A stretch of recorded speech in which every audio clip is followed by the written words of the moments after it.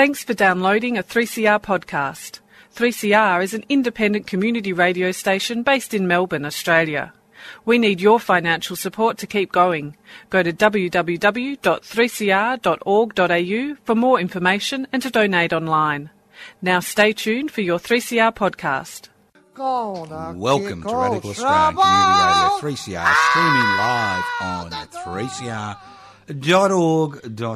Unfortunately, I've got to interview another person today, but that's another story. She's brought in notes. We never use notes. We expect people to remember what's happened in their lives, but we'll talk to her in a minute. I've got some bad news. June the 13th will be our Radiothon days. We have to collect $850 from the listeners. So we're going to have a special Radiothon, Radical Australia, and if you want to pay $1,000, I'll interview you on the day. Otherwise, we're going to have people phone up. That's right, and donate. Well, that's what we think will happen, but seriously, fight for your mic. The 3CR slogan for this year. I don't know who kind of worked that one out, but yeah, what can I say? Fight for your mic. Radiothon starting next week, going for 2 weeks. We only need $250,000. That's what some people spend on a bottle of champagne, so don't worry. Good afternoon, Irene Mooney. How are you? I'm very well, thank you. I have brought notes in case I have a senior moment. How can you have a senior moment? Just to orientate our poor listeners after being harangued for money. Yes. What year were you born?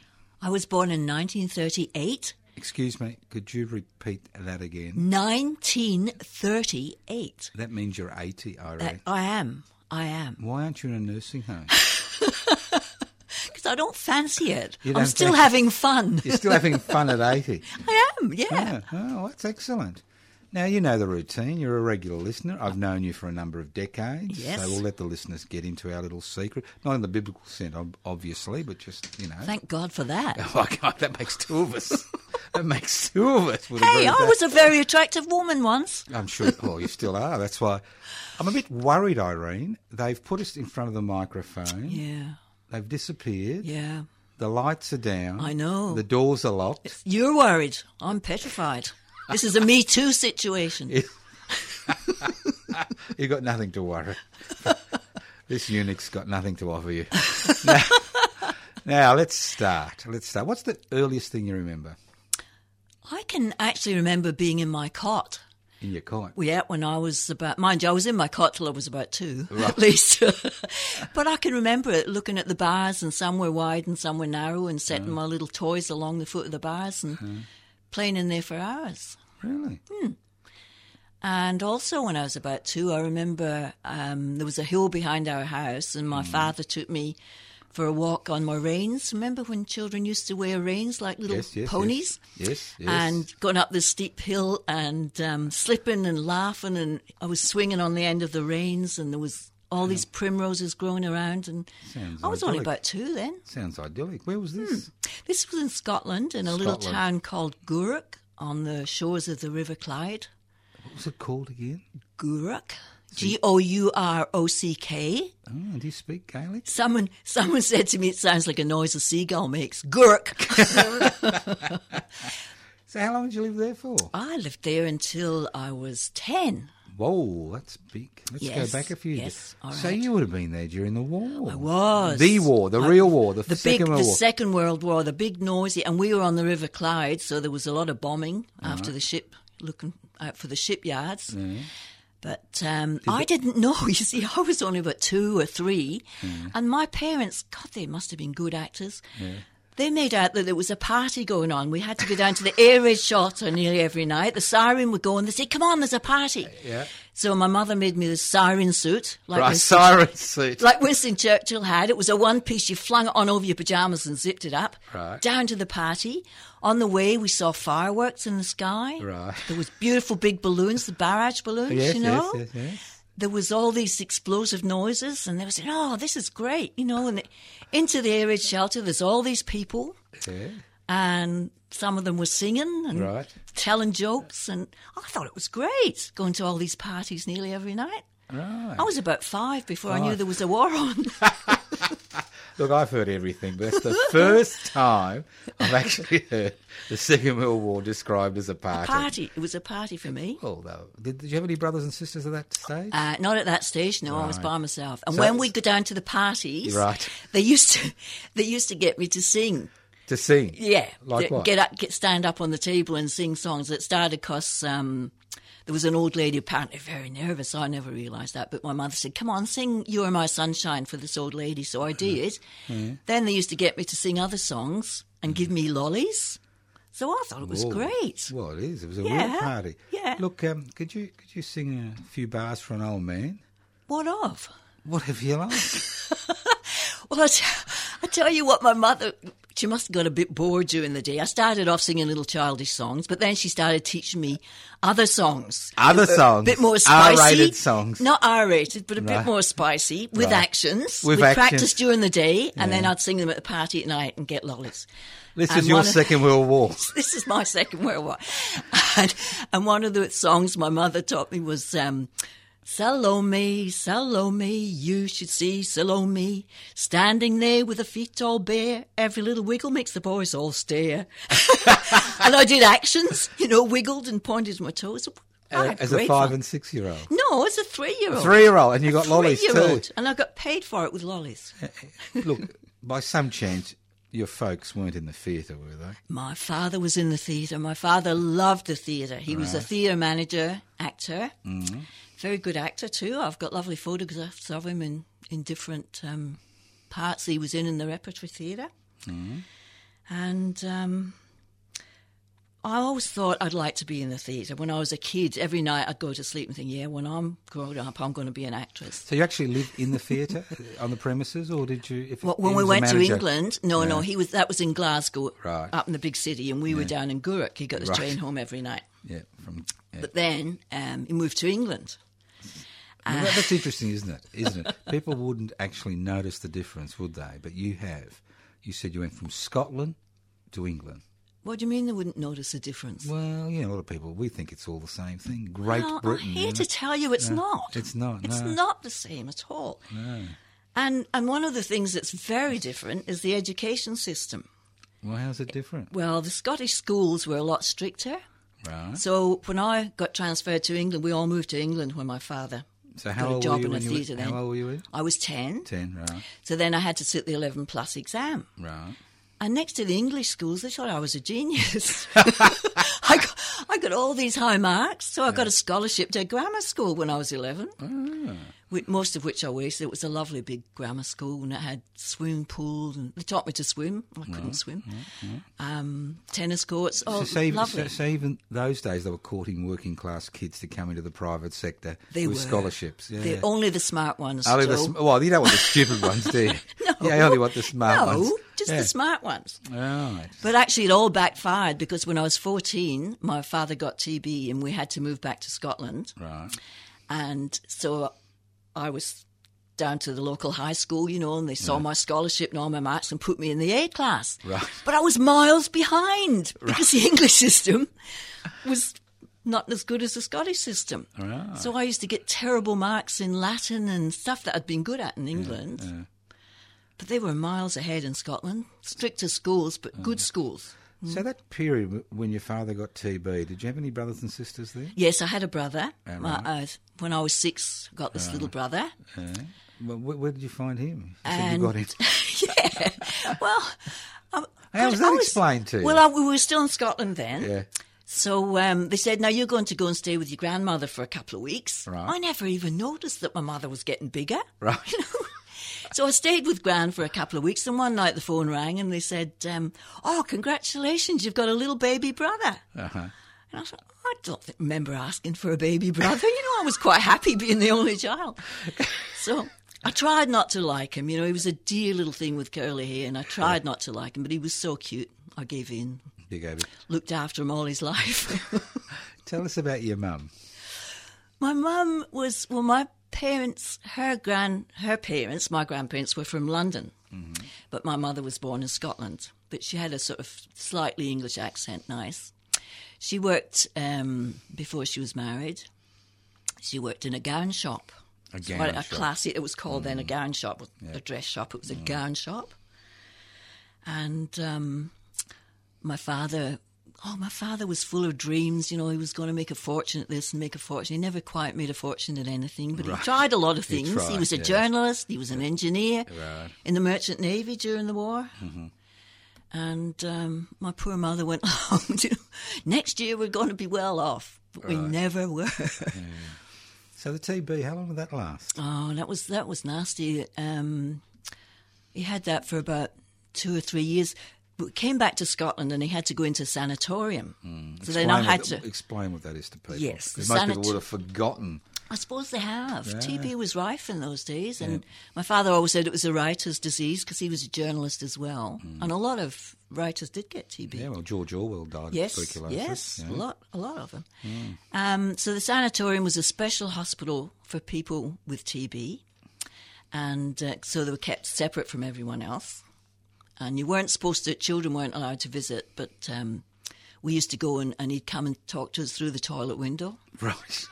Where we used to smoke. Right. Isn't that a shocker? The poor doctors are in there trying to cure people, and half of them were smoking in the toilet. I'm sure they knew. They just discovered streptomycin at that time, so his lungs were healed eventually after a few years. So but of course he kept smoking. He kept smoking. So he came home after a few years. Yes, yeah. Well, he came home just as we were leaving to Australia. Excuse me, hang on. Who made the decision? My mother. Your mother? What, she got sick of living? Yes. Well, my father was in the sanatorium. What happened? My mother said, let's go to Australia. Her sister was in Australia, my Auntie Kay and Uncle Danny. Yeah. And they said, you know, you should come out here. Right. But because my father had TB, he couldn't emigrate. Yeah. And my mother said, look, we'll just go. We'll just leave him behind and the sanatorium. He'll come. No, he was just out of the sanatorium then. Right. He'll come after us. And I thought, I was dumb. I mean, I was 19. I should have known better. So you'd finished school by then? Yes. So yes. What, were you actually working then or not? Yeah, well. What were you doing then? Yeah. Well, see, when we came back from England, did I tell you when we were in England we had different names? No. What's going on here? When we moved to England, my mother said, now, your father's got a stage name in England. He's not James McFadden while we're in England. He's Angus McInnes. Right. So our name's going to be McInnes too. You're Irene McInnes. Yes. Your brother's Barry McInnes. That's what you're known at school. You don't mention the name McFadden again. Right. So dumb again. I thought, that's what you do. Okay, you move to England, you change your name. And it turns out, I asked her years later, I said, listen, why did we have to take my father's stage name? And she said, well, because he was in a bit of trouble with the Inland Revenue. He didn't pay his tax. He hadn't put his stamps on his tax card thing, and they were catching up with him, and he was years behind with his stamps on his tax card. Right. So did we let that criminal into Australia? He escaped to Australia, yes. He escaped to Australia. What happened? How did he escape? Well, when he got TB, he went back to Scotland and became James McFadden again. He changed his name. So it was very useful. So we were all back to being McFaddens again. Yeah, right. So he was in the sanatorium as McGuinness and he came out as McFadden. He came out as McFadden. So they never caught him. The tax people never caught him. Well, I don't think you get away with that these days. No, you wouldn't. You wouldn't. And, and with days of computers and things, they'd be right onto you. But they never quite caught up with Dad, so it was good. Yeah, so how long were you in Australia before Dad turned up? Just a year. A year. When Dad was in the sanatorium at home, Mum said, you've got to get a job because we've got no money except the public benefit thing. Right. So I had to leave school at 15, which I wasn't really that sad, to be honest, You weren't doing that well in the Scottish system, were you? I wasn't doing that well in the Scottish system.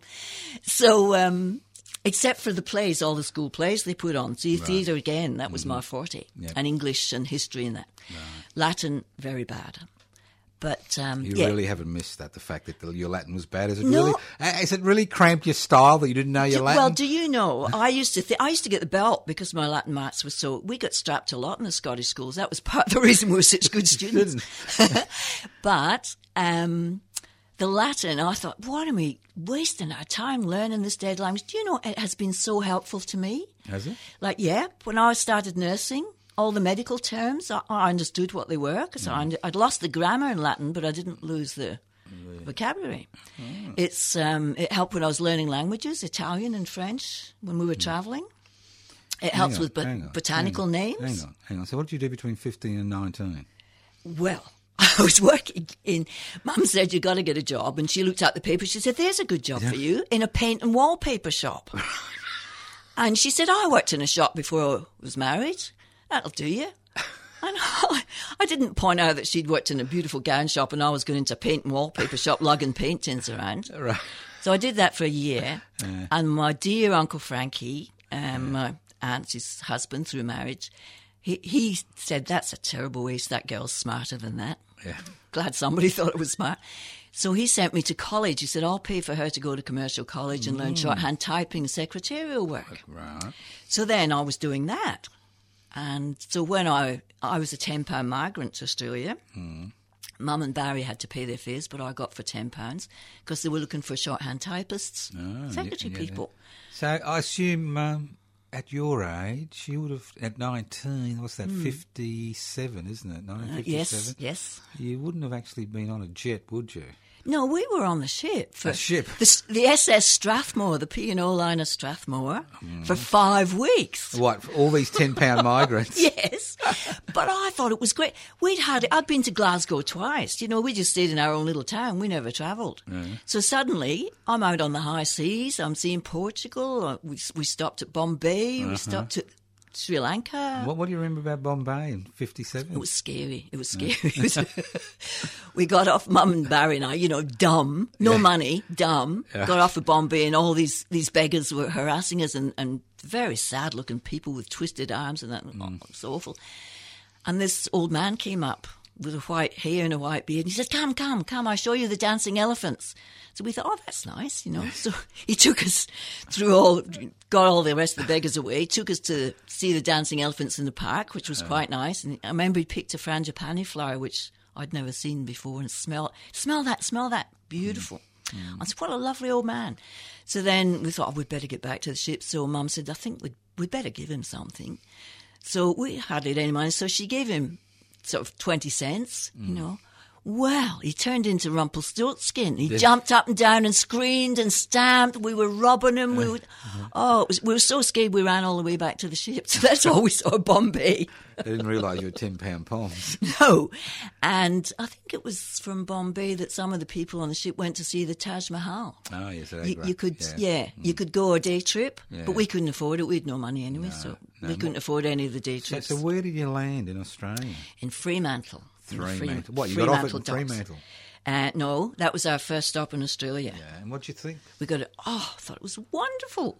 We got off at Fremantle and we got the bus into Perth. Right. And coming from our little scruffy town, Perth looked magnificent. You know, we went into Myers and saw all the jewellery and we pointed on the bus. We were pointing at all the lovely houses on the way between Fremantle. And they were just ordinary, I realise now, ordinary sort of bungalow things. But we thought they were lovely. Oh, look at that lovely wee white one with the pink door, and look at that. And I suddenly realised people in the bus were all looking at us and laughing because these Scottish people, look at that beautiful house. And they were just, to Australians, just ordinary houses. I thought they were lovely. Yeah, so what, your family lived in rental accommodation in England and Scotland? Yes. Everybody rented then. Nobody owned houses. Well, all the people I knew. Nobody had cars. Everybody rented. So it was a big journey, really, for a 19-year-old. It was, but my mother and brother were there, and I thought my father was coming out, you know, within the next year, which he did. But looking back, I realised he might not have. No. He could have got sick again, you know. That's right, yeah. I did feel a bit strange when we were leaving. We got on the train, and he came to see us onto the train, and I suddenly realised he was crying. Right. I'd never seen him cry before. Right. He knew. So he thought I might not see them again, and I suddenly thought, dumb 19-year-old, about 13 in my brain, God, I might not see my dad again. But we did. We did. Right. Yeah. So where did you settle in Australia? Well, we came to Melbourne because Auntie Kay and Uncle Danny were in Melbourne. He was a plumber, and he'd built this house out at Oak Park in the valley, which there were no roads out there then. It was all right. There was this house that Uncle Danny had built in the middle of this valley in Oak Park, worth a fortune now. Yeah. And we landed. It was in September we came out. We landed about Thursday, and by Monday I had a job. We got the age on Saturday. Right.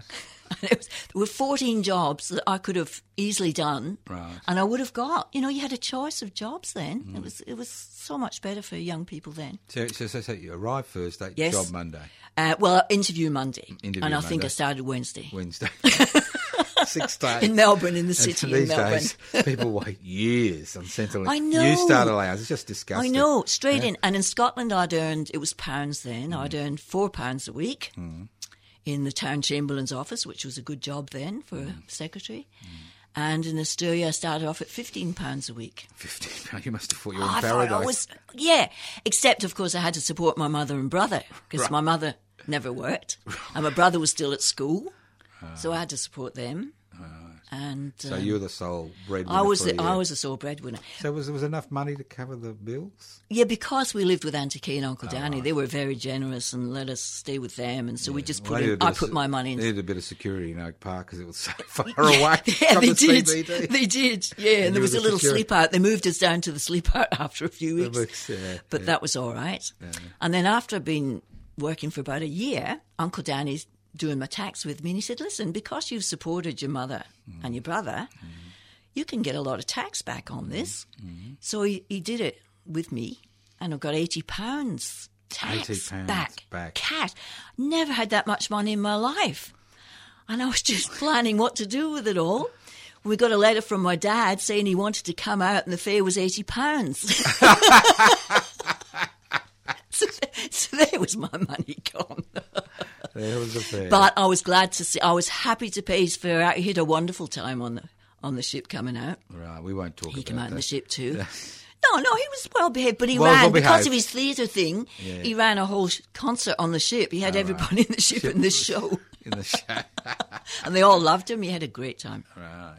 So, did you continue as a secretary or did you move on to other work? I did. I continued as a secretary. My dear friend Carol, I used to go to work from Oak Park. They had a house further up the valley. We used to walk through all this mud and leave our old shoes at the station and get on the train. I nearly died when we got on the old Red Rattler trains, and the doors were open. I freaked out. I thought, God. Anyway, Carol and I decided we were going on a working trip around Australia. What year was this? This was when I was 59, about 60? 20, so 58. 58, 59. Yeah. But we never got past Sydney because we liked it so much that we stayed in Sydney, and we had a great time there for a couple of years. And then that was when I changed careers because I had a few boyfriends in Sydney, and I was also on again, off again with Max, Carol's brother, but he was in Melbourne and I was in Sydney, so I had some other friends as well. All innocent in those days, Joseph. Don't look at me like that. No. It was look, all innocent. There was none of this. Yeah, that's what you tell us. No, it was. Pure as a driven snow, I was. Exactly. Anyway, I had this nice boyfriend called Tom that I was fine. English he was. And he had a terrible car accident and driving back from Brisbane in Armadale. And his parents weren't here, but his aunt was here, and she asked if I'd go up and travel in the ambulance with him. Right. I was absolutely horrified when I saw him. He was such a mess. He was unconscious. His head was all swollen, and they were saying, "Oh, he might not make it, for the ambulance trip." So anyway, I got in the ambulance with this young nurse. So by this time I'm 20, Right. and he's this 18-year-old nurse. Big trip down. I don't know how many hours it was. It seemed like forever. It was quite a lot of driving hours from Armadale to Sydney. It is, yeah. Kept him alive the whole way. Just this nurse, she was feeding him through the feeding tube. She was emptying catheters. She was giving him injections. I'm sitting there like a big useless twit, And I thought, God, this is my friend. She can do all this. I can't do any of this. Right. I'm just a party girl. I can't do anything here. So it really struck me that I wanted a bit of a challenge in my life. And I looked at her and I thought, yep, that's what I want to do. I want to be a nurse. I want to learn how to look after people. If I ever have a family, I'll be able to look after them. It's give me a bit more depth and meaning in my life. Oh, so it's So one I of those did. moments, isn't it? It was a life-changing moment. So came back to Melbourne. So what happened to the old boyfriend? He stayed in Sydney and He you came stayed back. in Sydney. Yes, left people all over the place. Exactly. You came back. I to came back to Melbourne, Yeah. and I saw an ad for the Austin Hospital. It said hospital in a garden. Well, I've always liked gardens, so I thought that'd be nice. That'll be nice. They didn't tell you what type of people they were. No, God help us. But it was a very good training because they had everything there. They had cancer wards, orthopaedic, children's wards, spinal unit, operating theatre. Yes. So it was a terrific training, and I loved it from the very beginning. And I was a bit older than some of the girls, a lot of 16-year-old, 17-year-old girls starting off there, and I was 20. But that was sort of, that was a bit of an advantage in a way. I had a bit of life experience. Yeah, well, you travelled from Melbourne to Sydney. Yes, I travelled from Scotland in 5 weeks. And it was all new to me. We never learned anything at school about how the body works, and I was fascinated. I loved it. I got high marks in the exam. I was smart again. After all these years, I was clever again, which was nice. And I was very prim and proper. Yes. I was the class captain. Yes. I was the nurse of the year. Yes. I was in good with all the sisters, or most of them. Most of them. There's a couple I didn't like, but most of them, I just loved the whole business. And then they said, well, look, they sent me to the TB ward first. Right. That was my first one. She was a lovely sister, so that was a great start. Because I had such a good resistance to TB because of my dad, my arm swelled up when I got the Mantoux test. Yeah. So, they said, well, look, the tutor sister said, now some of you nurses will be going to the spinal unit, and there's young men there in wheelchairs. And some of them are a bit cheeky, so you have to be very professional. Right. Make sure. So we're sending Nurse McFadden first. Right. You were the forward to set an example. You were to set an example. She'll show you how to behave in a professional manner. So what happened to Nurse Irene McFadden? Oh, God. Well, I expected it to be a sad ward, and the first day I got there, I'm going up in the lift, and I thought, oh, this is going to be terrible. All these, because the young men that have broken their necks or broken their backs, the quadriplegics, they never are paraplegics, they're never going to be able to walk again. They're stuck in wheelchairs the rest of their life. And I got up the ward, I heard all this music, this pop music playing, and they were sitting around, they were smoking cigarettes. Right. Some of the paras were holding cigarettes for the quadriplegics. And they were doing crosswords and they were doing all sorts of... This isn't bad. This is quite nice. Right. But I was still very professional until I met one Bill Mooney, who was a bit of an intriguing person. It wasn't just that he was handsome. He was gorgeous. It wasn't just that. He was an artist. He disappeared every day down to occupational therapy. And they said, he's down there learning to paint oil paints with a brush in his mouth. Right. God, and then he had exhibitions in the city, and I spoke to him a couple of times, and he was very interesting. And then he asked me to go to a party with him, and that was banned. You couldn't go out with patients to a party. With patients, yeah, not at all. And I thought, well, I'll just go once just to see what it's like. So it was a really nice house in Kew, and there's a couple of people in wheelchairs and a couple of other people. So he met me. He said, I'll come and pick you up outside the wall, outside the nurse's home. Ooh. I'll get in a taxi in the ward. We'll drive around the hospital, out in the street and back up again to the wall behind the nurse's home. And you hop in the taxi. Because in those days, you lived on the hospital premises. I lived in the nurse's home, and you'd have to have permission to go Yes, out. Yeah. And you had to have a pass. If you were going to be later than 10 o'clock, you had to have a pass. So I got a pass. Right. And we went, and I just found he was so interesting to talk to. He hadn't talked much on the ward, but he was just so interesting to talk to. So then I got shifted to the children's ward, and I thought, well, that's just as well. Then a note appeared under the door.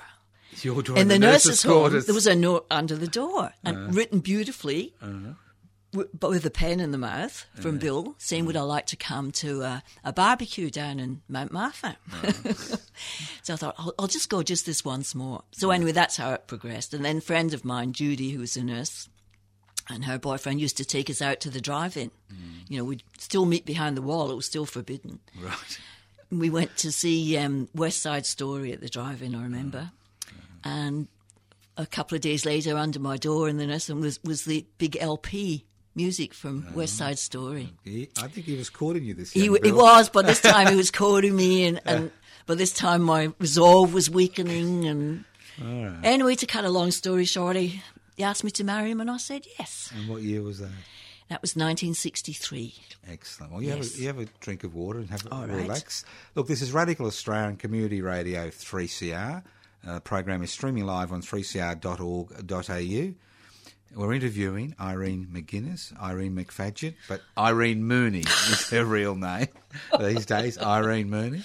And it's been quite a rollicking yarn up to 1963.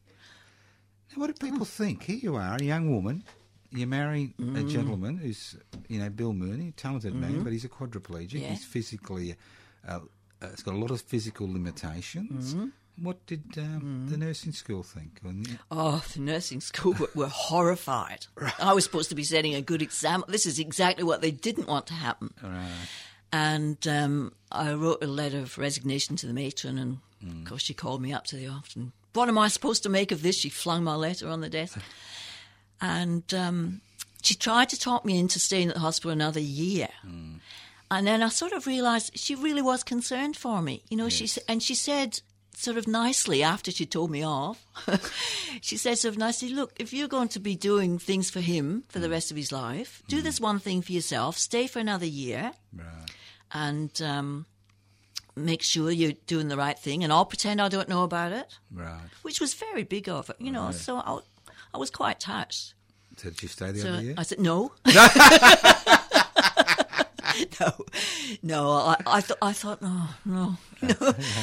It just felt right to leave then, to marry him then, to do it all then. I thought, so how old were you? How old you were? What, 23? 23. And yes. how old was Bill? Yes. Oh, you'd have to say that, wouldn't you? He was 21. 21. So a bit of a cradle snatcher. Yes, it was. Right, but he was a lot older than me in a lot of ways. Right. A lot more sensible in a lot of ways. So obviously when you got married, you wouldn't be able to work because in those days there weren't carers. No. Well, actually I did because about 2 months before we got married, my father died suddenly, which was just a horrible shock. And he'd been a journalist on the local, the Essendon Gazette, and he had his own column there. So we got a lot of people writing letters how sorry they were, and because he kept smoking, so his lungs were in a terrible state. And then he had a heart attack, so he just was in hospital one night and dead the next day. So, but I thought, well, we won't postpone the wedding because. Bill had organised to leave the hospital, and my mother had nowhere to live then because they'd been renting, Right. So we rented a house together. So my mother and brother came to live with us in a rented house in Niddrie. But then we didn't have much money. See, Bill never got any compensation for it. His was a diving accident. He dived into a lake out at Greenvale. And broke his neck. Some idiot. I mean, they all swam there. The nurses from the local hospital all swam there, and all the young people did. But some idiot had tipped 40-gallon drums into the lake just to get rid of them. So when he dived in where he usually dived, he hit his head on these drums. That's right. I think in this day and age, when we're talking about the National Disability Insurance Scheme, which, as you know, people like Bill fought for many, many, many years. And in those days, that there were people who were compensated. Yes. If it was a workplace accident, a motor vehicle accident. And everybody else had to make do with their family. Yep, that's right. If you didn't have a family, you got institutionalised. That's right. Would have been terrible. So how did you survive? Well, Bill had become a student member of the Mouth and Foot Painting Association, who send out cards at Christmas time and birthday cards. Was this international association? Yes, international association. And they've got artists all around the world. Not many, there was only about 100 full members all around the world. You had to be very good to get in there. He was a student member when we got married, and as a student, he was getting £15 a week. Supposed to be for lessons and paints and things. And the rent of the house was £8 a week. But fortunately, he got made a full member, and then every year you're in the association. It's a wonderful thing. Please buy the cards, people. We don't need it now, but the mouth and foot painting artists, genuinely, the artists get the money. They're genuinely painted by the mouth or the foot. And it saved our lives. When I look back, so many things could have gone wrong. I was so headstrong, and I thought, I can make Bill happy. We can make a good life. If he hadn't been made a member, and we had financial security, if his health had given way, or my health had given way, or we hadn't had a family. Life, it could have been terrible. I can see why my parents were worried about it at the time. But we were so lucky. I'm eternally grateful for how lucky my life has been and how well things have turned out. Going back, I kind of diverted you. Going back to this, you said you had a job. Did you take over your father's column or something? No, no, because my mother lived with us, I did night duty as a nurse at a private nursing home. Right. Which was horrible, a horrible place. Poor old people stuck in their bed. You know, you're dragging them out at 5 a.m. to wash them. You know, it was a terrible place, actually. And I hated it there. So I did that for about a year or two. So what I did, I worked all night, and then I came home and got Bill up into his wheelchair. Then I went to bed, and my mother gave Bill his breakfast and looked after him during the day. Right. Then I got up and went back to night duty again. And Bill would be painting during the day. And he was painting during the day, yes. Right, so it wasn't easy. And sending in his paintings. So we managed. And my mother put in a bit of her pension. Right. And did you have any children? Yes. Not for 5 years, because we were told we probably wouldn't be able to have children. At the start, I thought, oh, well, that'll be sad, but, you know. But after 5 years, I was desperate to have children, you know. And we're living in this, by this time we'd bought this little house up in East Keeler, a little brick veneer. Yeah. But it was at least not rent, you know, we were buying it. And all the houses around, there were young families and nappies out in the line and things, so... By hook or by crook, we managed to have 3 children in the next few years. And that has made all the difference. How's they were wonderful. They've all been a great help with Bill. And he was a great help with them when they were young. Right. You know, they all stood on his footplate and did the homework with them. And they never missed out. Having a father in a wheelchair, they never missed out on anything. He went to all the sports. You're talking about a period. You're talking about the 60s and 70s and 80s when people in wheelchair really, if you didn't get compensated, even if you got compensated, it was very small. Really had to exist on their own. And some still do. Some still do. I agree. But in those days, it was exceptionally difficult for people to be independent. It was. Many people were institutionalised unnecessarily. Yeah. That's what would have happened to Bill. So to tell us, now you looked after Bill all your life, haven't you? For 53 years. 53 of years. my 80 years, yes. 80 years. I think they worked that out. It's right. 53 years. Yeah. I think people think people are just in a wheelchair. It's easy. Can you explain to people what you would do on a normal day? Just an average normal day. Well, especially because Bill was painting in the afternoon. Well, just getting him up in the morning was see, we didn't have any help then. Right. For the first 25 years, we didn't have any help. Well, the kids helped. When the kids were little, they were wonderful. They'd help lift him in and out the car and feed him meals and this sort of thing. And my mother was there, so she helped babysitting, so as I could join a theatre group and balance my life a little bit. But other than that, it's really hard work looking after a quadriplegic, getting him up in the morning, meals, all the personal care, all the things. We didn't even have a proper lifting machine then. No. But I was much stronger then when I was young. But after 25 years, when the kids were sort of grown up and gone. Let's get back to that period. All right. I think it's important. Okay. I think people forget how difficult it has been for people with disabilities in this country. Yep. And I know there's a lot of people complaining about the NDIS is not fast enough or they're not getting enough hours. But the reality is that in those days, if you didn't have a family, you didn't live at home. It's that simple. No. Well, Bill was in the Austin for 4 years before we got married. Yes. And he would have finished up in a nursing home. Except he would have married another nurse, of course. You reckon he was that? I reckon, of course. I found out afterwards he had several girlfriends before me. Whoa! I thought I was the first. Well, knowing Bill, I'm not surprised. Yeah, but he was exceptional and exceptionally lucky to be a member of the Mouth and Foot Painting Association. Anyone just trying to struggle on a pension and look after someone in a wheelchair, I don't know how they do it. No. I really don't know how they would do it. As you said, he was a full member. Yes. Which meant... He became a full member, right, yes. Which meant the world opened up to both of you. It did. So what happened? It did. Well, when the kids were all little...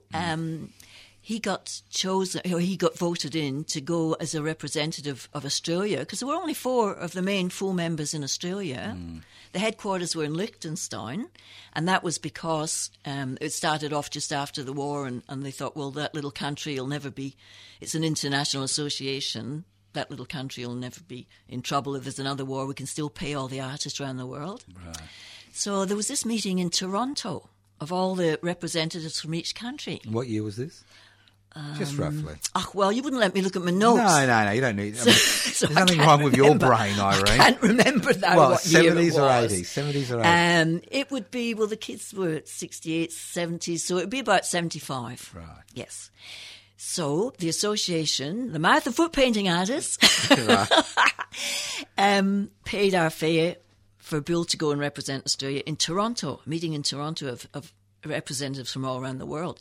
And we were so thrilled to be travelling overseas that we organised this route. We went to Singapore to see a friend of mine there. We went to Scotland. We went to Toronto. Then we went to America, San Francisco, came back through Honolulu.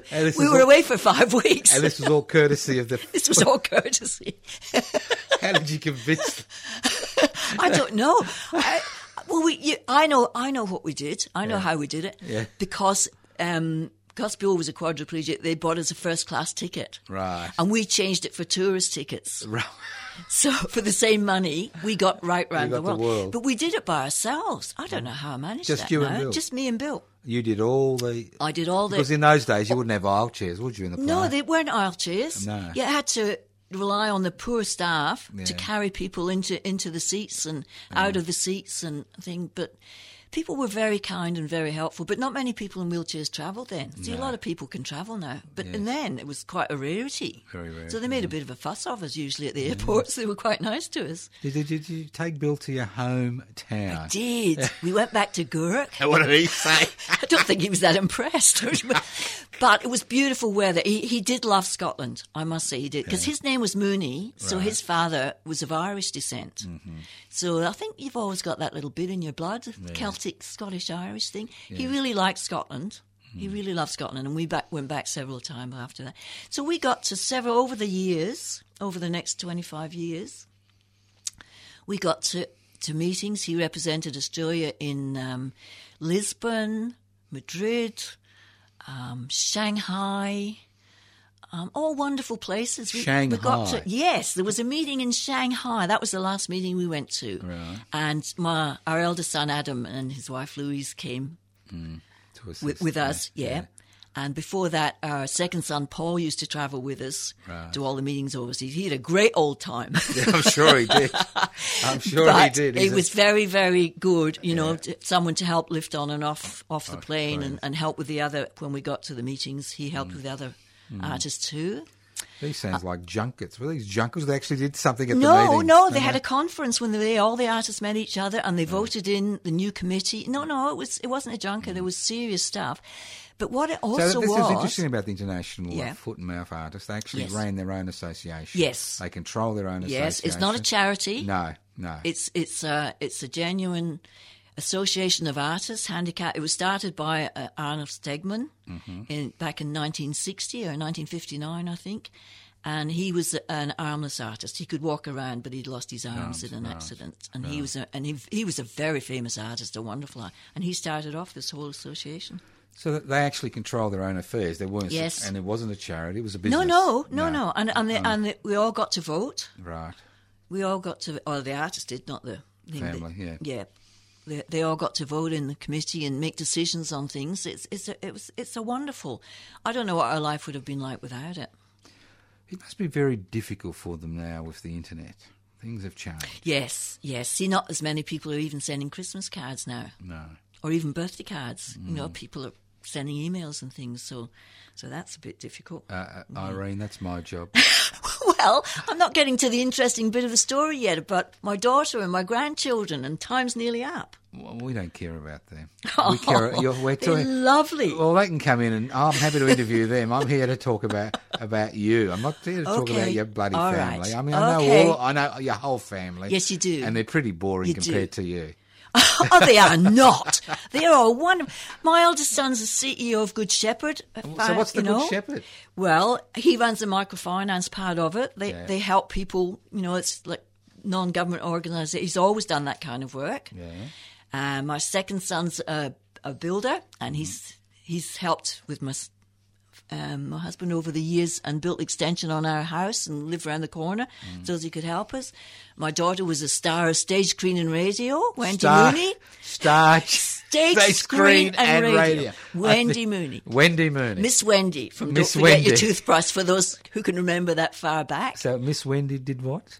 She was on television, Don't Forget Your Toothbrush. But she was also on radio for quite a few years with Richard Stubbs. Yes. Is there any work for an out-of-work artist as they get a little bit longer in the tooth? There isn't, is there? Well, she's got a family now and she lives in the country with Scott, and they've fixed up a little old cottage for me next door to them, so I spend a lot of time up there. Right. And can I talk about my lovely grandchildren that are in the theatre? Continued Of the course. thing of my father. But that's because of you. Yeah, Come on, I was in the theatre for years. Let's be serious. In the Irene. local. You've actually encouraged that. Your parents, Of course. Yeah. Of course. I was in the local theatre for years. It really helped balance my life, And because my mother lived with us, I could go to rehearsals and be in musicals and prance around the stage, and the kids saw that, and now they all do it. So, how do you feel about life today for younger people? I mean, you're a very, very wise old woman. Oh, I don't know about that. Well, you're intelligent. You kept telling me. Sometimes you're stupid. Most times you're intelligent. Sometimes I'm intelligent. I mean, you've gone through some difficult periods, and you've actually been able to make something important of your life. How do you feel about your grandchildren's future? Oh, well, of course, they're all wonderful, so they're all going to do well. But for young people in general, I worry for them. And I think when you watch the news at night, you could cry sometimes to see all the injustice and suffering that's in the world. So I think young people, you've just got to tune into the positive and try and balance your life. And we're still living in the best country in the world. When you look at what's happening around the world, you think, God, we are so lucky here. No, we're not lucky. We struggle for it. Well, some people struggle more than others. Yeah. I have been lucky, but I know there's a lot of people not nearly as lucky as me. No, but I think a lot of people make that. They think, oh, it's just a lucky country. It's not a lucky country. I mean, what we had is due to the struggles of people in this country. Yes. That's why and we're starting to lose a lot of that. That's and right. That makes me sad for the young people coming up. And especially if they're not going to be able to buy houses and they're not going to be able to have permanent jobs. And fancy starting off your life with a debt, an education Yeah. debt. That's a shocker, Hex. I mean, if you've got rich parents, it doesn't really matter because they'll cover the debt. Yeah. But it's as if everything is stacked against people who haven't got the bank of mum and dad to support them. It is. Days. Well, that's what we need people like you for. Me? On the radio, right? geeing people up. Hey, that's what I did want to say before we run out of time. I looked Stop after looking Bill. At your watch, all right. Stop looking after your bloody watch. I'm trying to organise you. All right, thank you. After 25 years of looking after Bill, when I was started to get very tired and run down, but I could still do it. Yeah. But it was getting harder every year. We were given, from courtesy of the government, thank you government, attendant care, 32 hours a fortnight of attendant care. So somebody came in and got Bill up and got him dressed in the morning and all this sort of thing. We just had a few hours a day, and it just made all the difference. And then we heard about this lovely doctor who did home visits, a spinal specialist, so that when Bill got sick, I didn't have to drag him up to the local GP or drag him back over to the Austin Hospital. I don't know this man. Yes. I don't know this man. Yes. No, wonderful man. I don't know this man. No. Came to the house whenever you just had to ring up and he'd stomp and mutter, but he'd come over and... I don't know this man. He kept Bill going. And Bill lived to, he was 73 when everyone said he only had about 10 years to live because of one Joseph Toscano who came to the house and bulk billed. Thank you, God.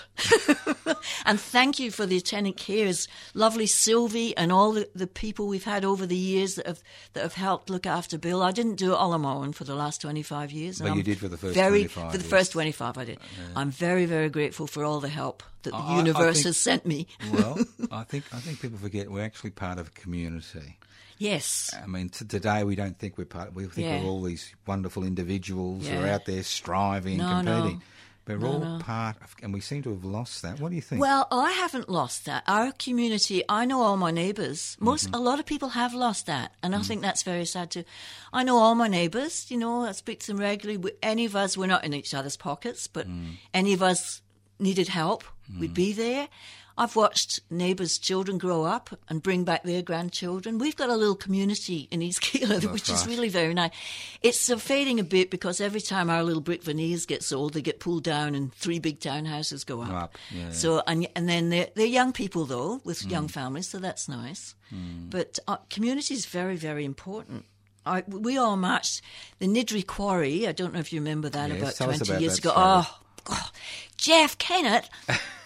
He had sold or organised to sell the Niddrie Quarry for a toxic tip. Now, the Niddrie Quarry is in among houses like there's East Keilor, Niddrie, near Essendon and all that. There's a stream going through it, Steel Creek, into the Maribyrnong. The Maribyrnong goes into the bay. This was going to be a toxic tip, and the man that owned it was selling it for millions. He was going to get millions if it was turning into a housing estate, but he would have got 4 times as many millions if it was going to be a toxic tip. And Jeff Kennett said, no, it's a done deal. Sorry, we all complained. No, it's sorry. So we all got out and marched. And I'm not really a marcher, but we all got out and marched chanting, Niddrie Lake, whatever it takes, And then Jeff realised he might be going to lose the election. So he came out and he promised us all that it would be a thing, and this old bloke got up and said, we want it in writing. Every house has to get a letter from you signed by you. So we all got a letter saying, yes, it'll go for housing, it won't go for a toxic tip. And now there's houses all around it. There's a boardwalk, there's a nice lake, there's landscaping. I'll take my wee dog down there.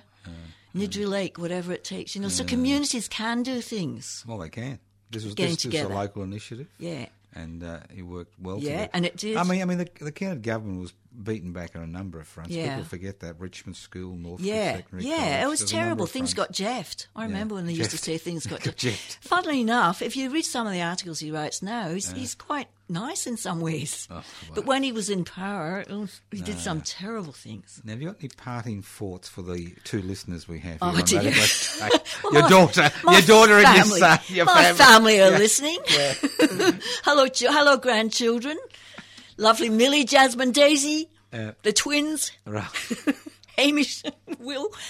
Parting thoughts. Well, I'm very grateful. People say, 80, how do you feel about being 80? I'm thrilled to be 80. I'm very grateful for my life and all the good things. And I think for young people, if you can balance your life, that's one of the best things you can do with your life, not just all one way or all. What do you mean balance? Well, just do things for yourself, do things for other people.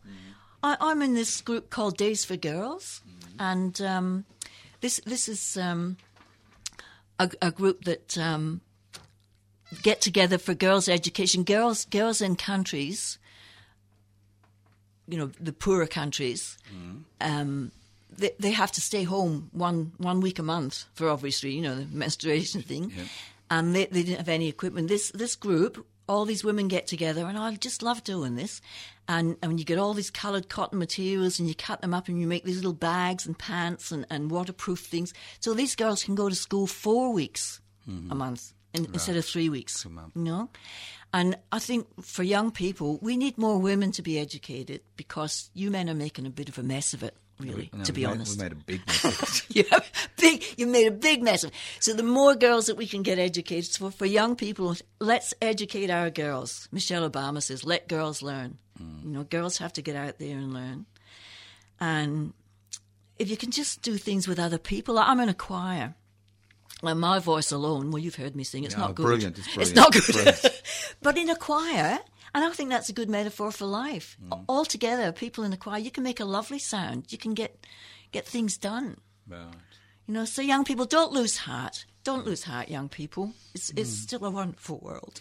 Well, all I can say is I actually had the pleasure of attending your 80th birthday party, and I did have an excellent time. It was good, wasn't it? It was good. You should be really proud. I am. You and Bill. Yes, I am. Should be really proud of the impact you've made on society and your local community, especially your local community. And I think you are a wonderful example of what people can do when they set their their minds to it. Goodness. And I understand you're writing a book.